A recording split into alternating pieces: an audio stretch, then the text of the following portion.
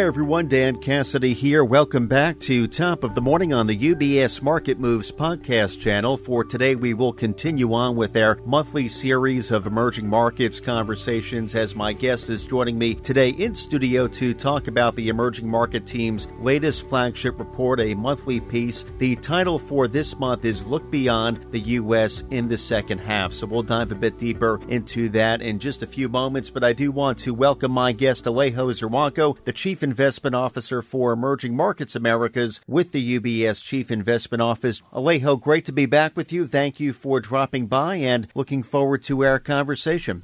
So excited to be here in person. Thank you, Dan, for having me again on a monthly basis. Absolutely. So, Alejo, maybe let's set the stage a bit for our listeners, our clients, with a review of the recent performance and the outlook of the two largest economies in the world, those being the United States and China. So how do you see the macroeconomic environment playing out, Alejo, in those two nations? Absolutely. Why don't we start with the U.S.? And I think we need to recognize that the U.S. economy has shown remarkable resilience so far this year.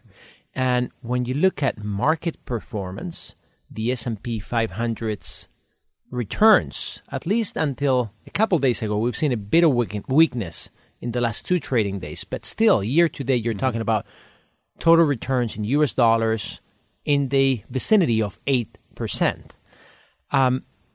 Our thesis is that investors shouldn't extrapolate these trends moving forward, nor the strength of the U.S. economy, nor the strength of the U.S. equity market. The main reason being that U.S. regional banks are still experiencing quite some pressure, and this is affecting lending standards, not only at the level of regional banks, but at the broader economy level more broadly, of course.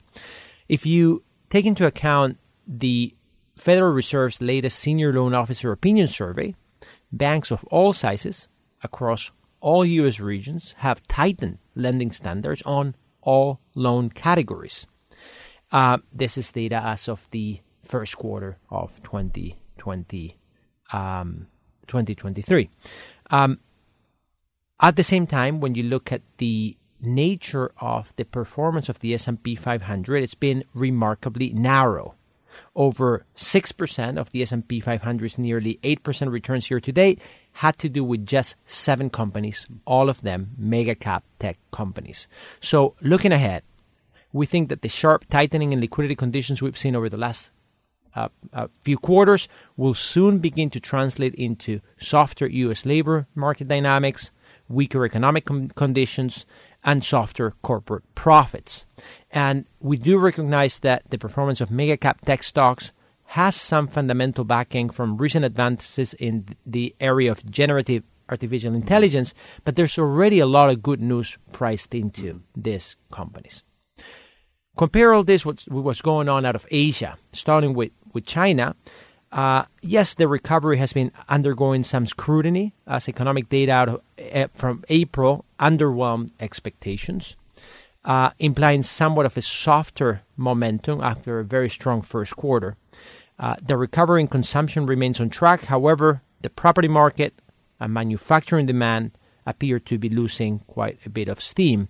Despite all this, we think the recovery out of China will continue, and this will be led by the services sector and will be helped by easier monetary and fiscal policy in a targeted way, helping areas such as housing. But more broadly, if you look at growth dynamics globally, emerging Asia looks set to contribute the most to global GDP growth in coming quarters, and we think that corporate earnings out of the region should start to fully reflect this economic reality shortly. So putting it all together, Dan, we are penciling in a slowdown in the U.S. economy on the back of tighter liquidity conditions. At the same time, we project resilience and a fair amount of strength in economic dynamics out of emerging Asia. This is a world that is operating at multiple speeds, and we are of the view that this will become more visible in the months ahead. So with that backdrop in mind, clearly a strong case to look outside of the U.S. for opportunity, and we'll dive a bit deeper into what that looks like in terms of portfolio construction a bit later in the conversation. Though you did mention the banks, Alejo. If 2023 has demonstrated anything, events, they tend to pop up unexpectedly. So I'm curious, any factors that come to mind that could, let's say, drastically change your views in the near term? Definitely. I think we are facing two key known unknowns in the near future. Top of mind of any investor today has to do with the U.S. debt ceiling debate. We do recognize that the risk of a U.S. default appears to be at its highest since 2011. However, our base case is that the U.S. Congress will deliver a last-minute increase in the debt ceiling, as it has done on 89 occasions since 1959. Now, in the event of a failure to reach some sort of deal by the so-called X date, that is when the U.S. government will no longer be able to pay its debt, we would expect quite a bit of market distress, which in turn, I think, will force politicians to go back to a negotiating table and cure a default in short order. Now, none of this would come without long-term consequences. You and I have discussed the intense debate that exists today around the role of the U.S. dollar as global reserve and trading currency. We've written a lot about this in recent weeks. One statistic is remarkable these days. If you want to protect yourself as an investor against a default by the U.S. government, it costs you a lot more than protecting yourself against the default of emerging market governments such as Mexico, Brazil, Indonesia, the Philippines, or countries such as Greece, right? This, I think, is quite interesting. So let's see how this plays out. We have a solid baseline scenario of, last-minute resolution. However, there is a low probability, very high impact scenario that one needs to contemplate, and this would alter the outlook dramatically. That's the first known unknown. The second one has to do with the evolution of U.S.-China relations. This, of course, remain tense. We expect them to remain tense for the foreseeable future. We're looking particularly close at a draft of a U.S. executive order that would impose restrictions on the ability of U.S. corporations to invest abroad, particularly in China.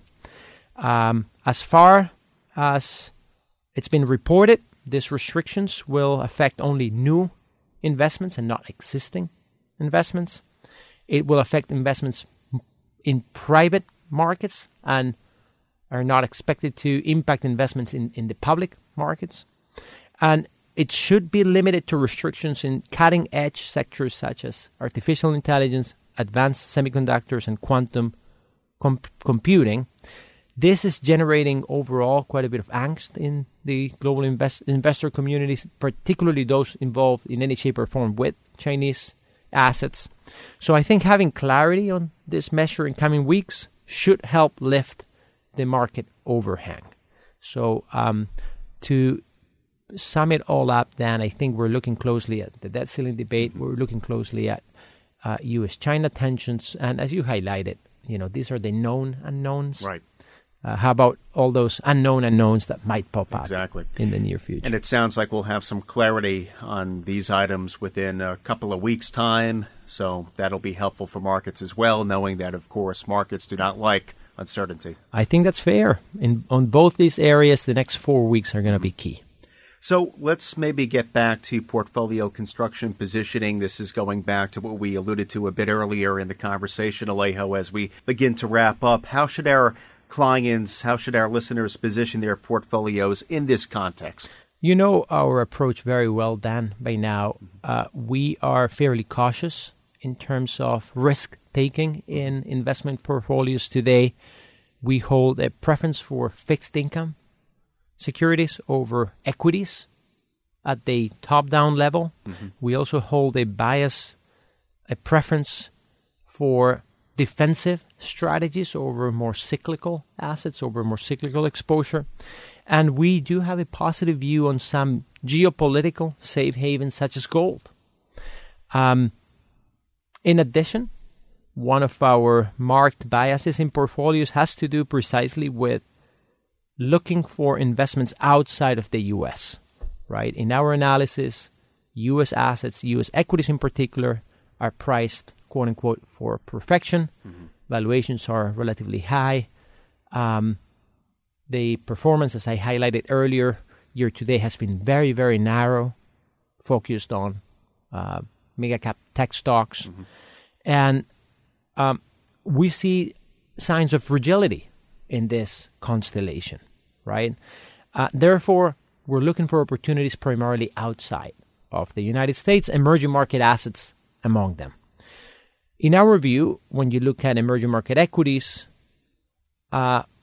they offer a valuation discount that it is not fully justified by fundamentals in terms of growth, inflation, dynamics, and of course corporate performance in terms of earnings in particular. In addition, some of the major external headwinds that the asset class had been experiencing are fading as U.S. interest rates peak and the U.S. dollar weakens. That's on the equity side. And it's interesting when you look at the fixed income side on the emerging world, we also think valuations are relatively attractive compared to history.